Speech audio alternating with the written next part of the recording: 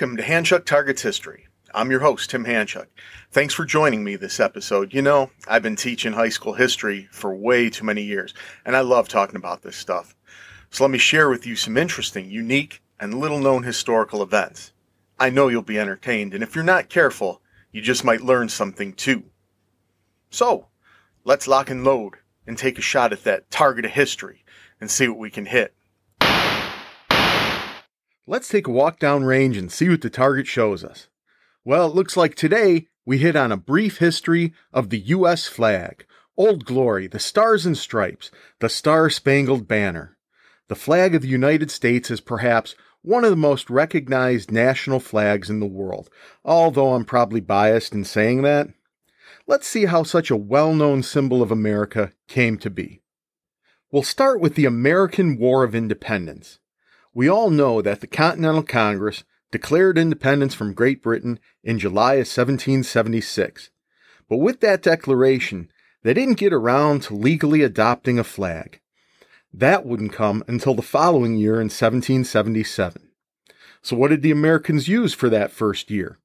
Well, the Continental Navy took the British red ensign, a flag that was used on civilian ships of Britain and her colonies, including the 13 in North America, and they modified it. The British red ensign was a red flag with the Union flag, also known as the Union Jack, at this time minus the Cross of St. Patrick, in the canton. By the way, a flag's canton is the upper hoist quarter of a flag. That is, the upper quarter on the side toward the flagpole. The Continental Navy's modification was to simply add 6 white horizontal stripes. This created a flag with the Union Jack in the corner and alternating red and white horizontal stripes. At the time, it was referred to as the Continental Colors. For those of you who might know a bit about this topic, perhaps you're saying, wait a second, I thought that was called the Grand Union flag. Well, it was, but not until way after the fact. In 1872, George Preble called it that in his book, History of the American Flag. Regardless, it was this design that would be the template for what the Continental Congress would eventually adopt.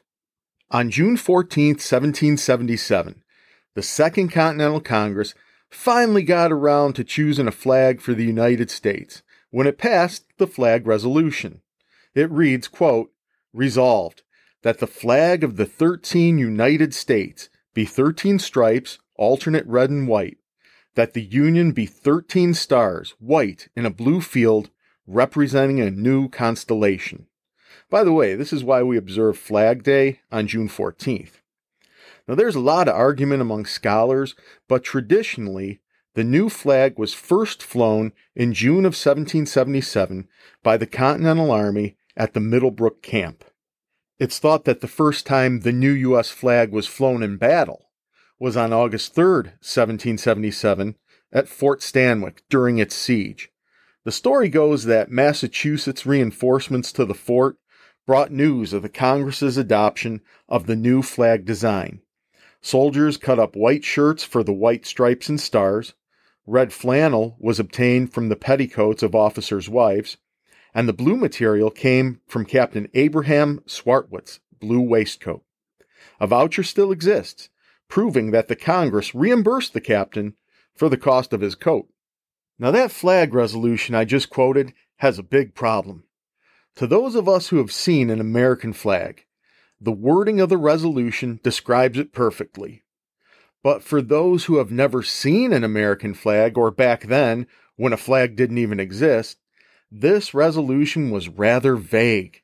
It talks of a union with 13 white stars on a blue field, but it never says how those stars are to be arranged, nor does it say how many points the stars are to have. It also says there should be 13 stripes alternating red and white.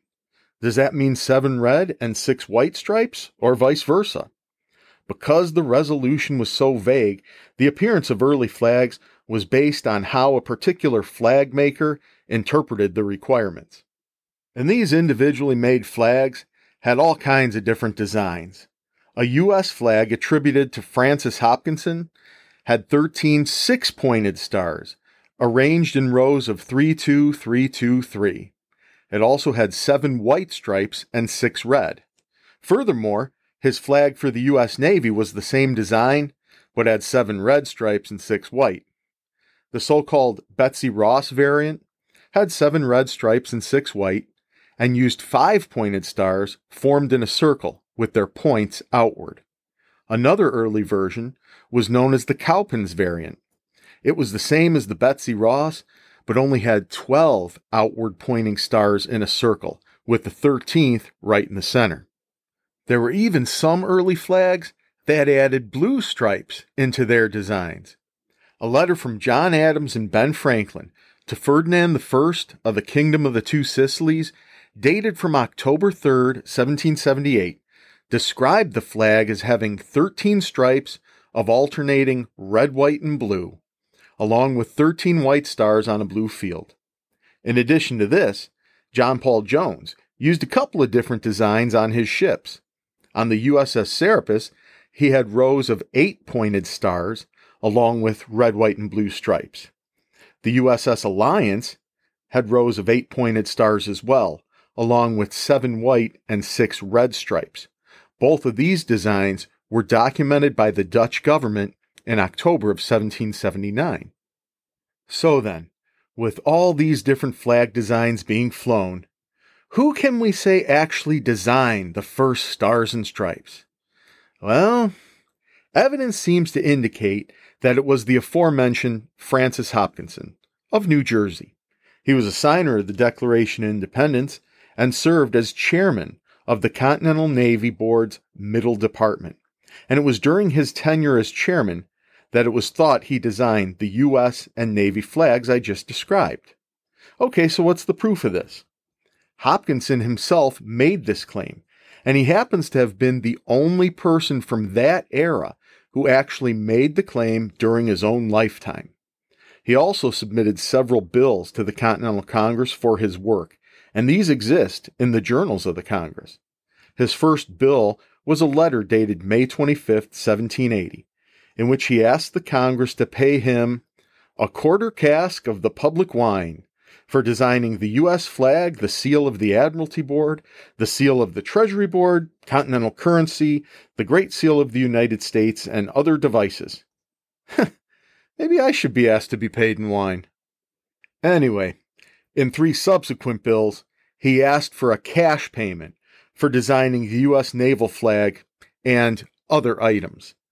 Although his flag sketches have been lost to history, we can, based on his proposed seals for the Navy and U.S., deduce what his 2 flags looked like, because each seal had a flag in the background.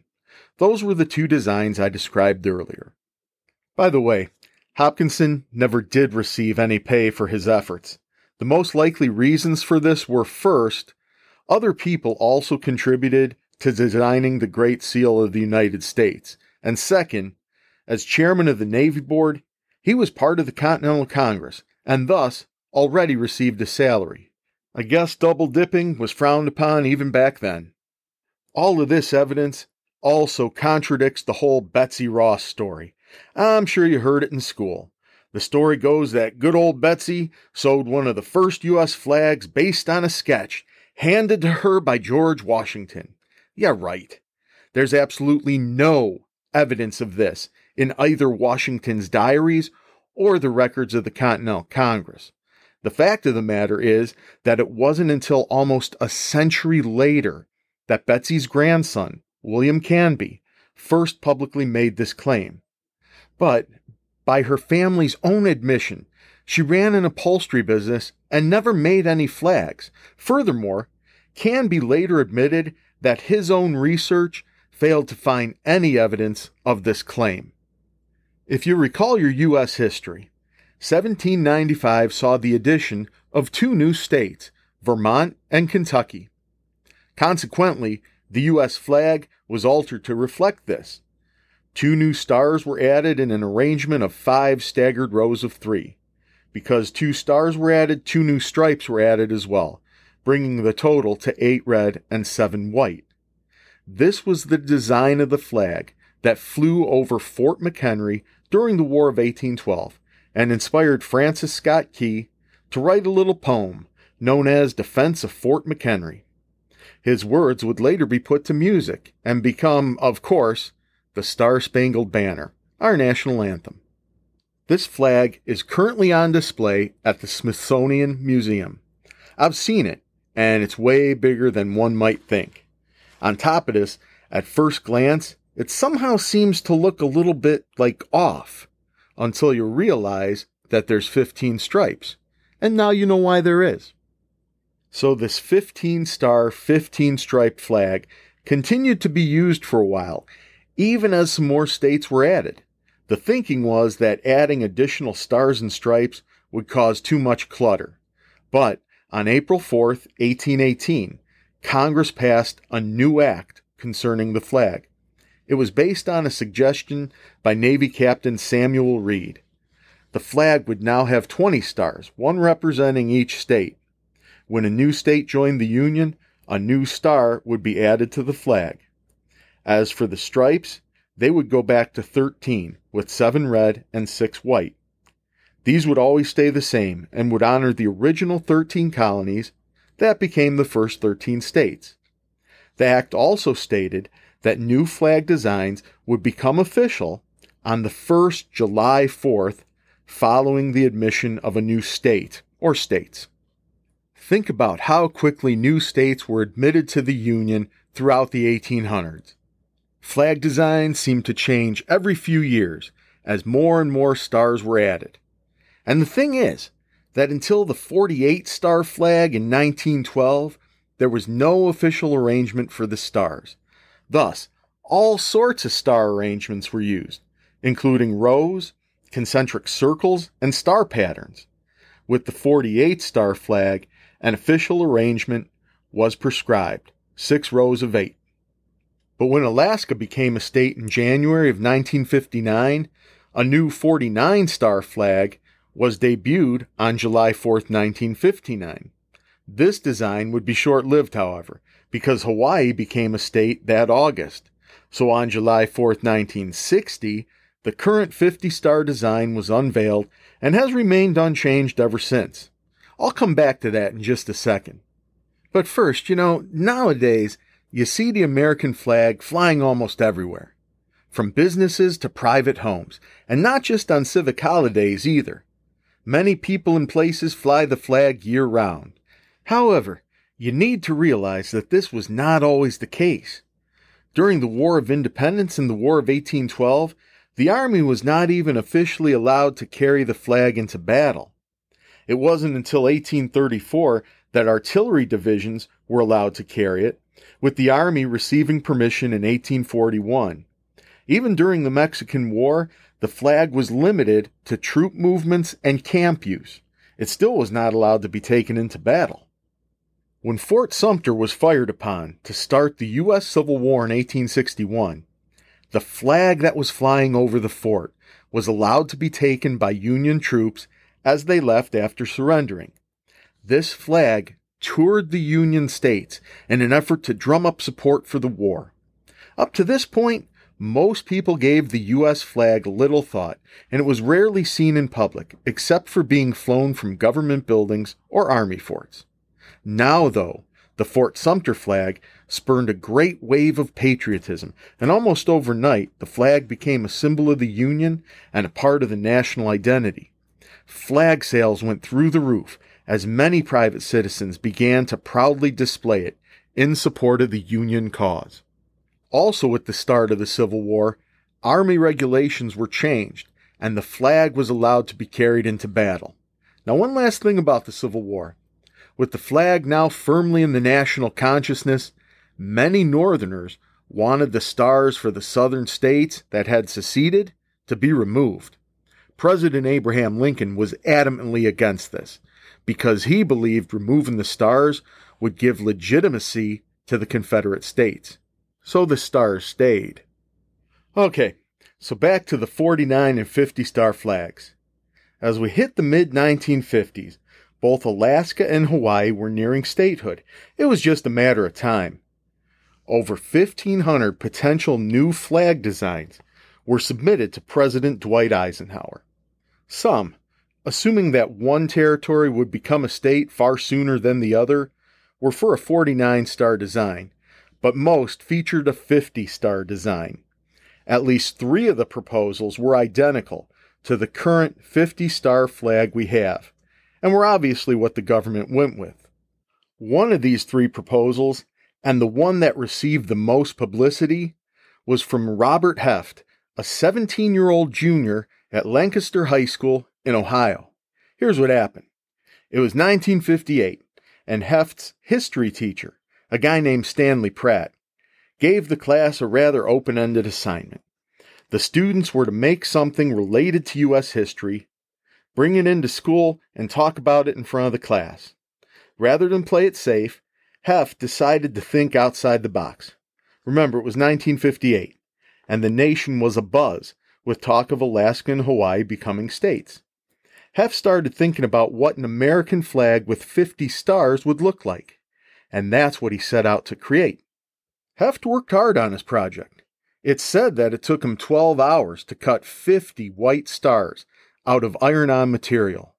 He then arranged them on a blue piece of cloth in the alternating rows of 6 and 5 that we're all familiar with. After he ironed on the stars, he sewed the blue cloth onto an existing 48-star flag. Apparently, his project didn't go over too well with his teacher, Mr. Pratt. As Heft recounted it years later, Pratt said to him, "You got too many stars. You don't even know how many states we have." Even after Heft explained his idea, Pratt still only gave him a B-. Heft wasn't too pleased with the grade. Remember, he had worked long and hard on his project, so he went to Pratt to plead his case and see if he could get a better grade. Pratt told him, rather jokingly, that if the government accepted his design, well, then he'd reconsider the grade. Oh, those zany history teachers. Heft and his family wrote numerous letters to President Eisenhower and Congress, asking them to look at his flag design. As I said before, it was identical to 2 other proposed designs, and was selected after Hawaii became the 50th state. Heft got a call from the White House telling him the good news. He also got an invite from President Eisenhower to come to Washington, D.C. on July 4, 1960, when the new 50-star flag was raised over the Capitol for the first time. Heft, who was still in contact with Mr. Pratt, recounted that his old teacher was impressed and said to him, "I guess if it's good enough for Washington, it's good enough for me. I changed the grade to an A." Yeah, I know Heft wasn't in his class anymore, but I guess it's the thought that counts. So, our current flag has 50 stars for the 50 states, and in fact, has been the version that's been used for the most number of years in our history. But keep in mind, if the U.S. should ever add another state, we'd need to add another star to the flag. I guess we'll see how that looks if it ever happens. On top of the history and various designs for the U.S. flag that I've briefly touched upon, there's an extensive list of flag etiquette concerning its use and display. But talking about that, well, that would be another story. And there you have it, kind listeners. Thank you for tuning in. You know, if you like this episode, please tell your friends and check out some of my other episodes. And I very much look forward to talking with you again in 2 weeks.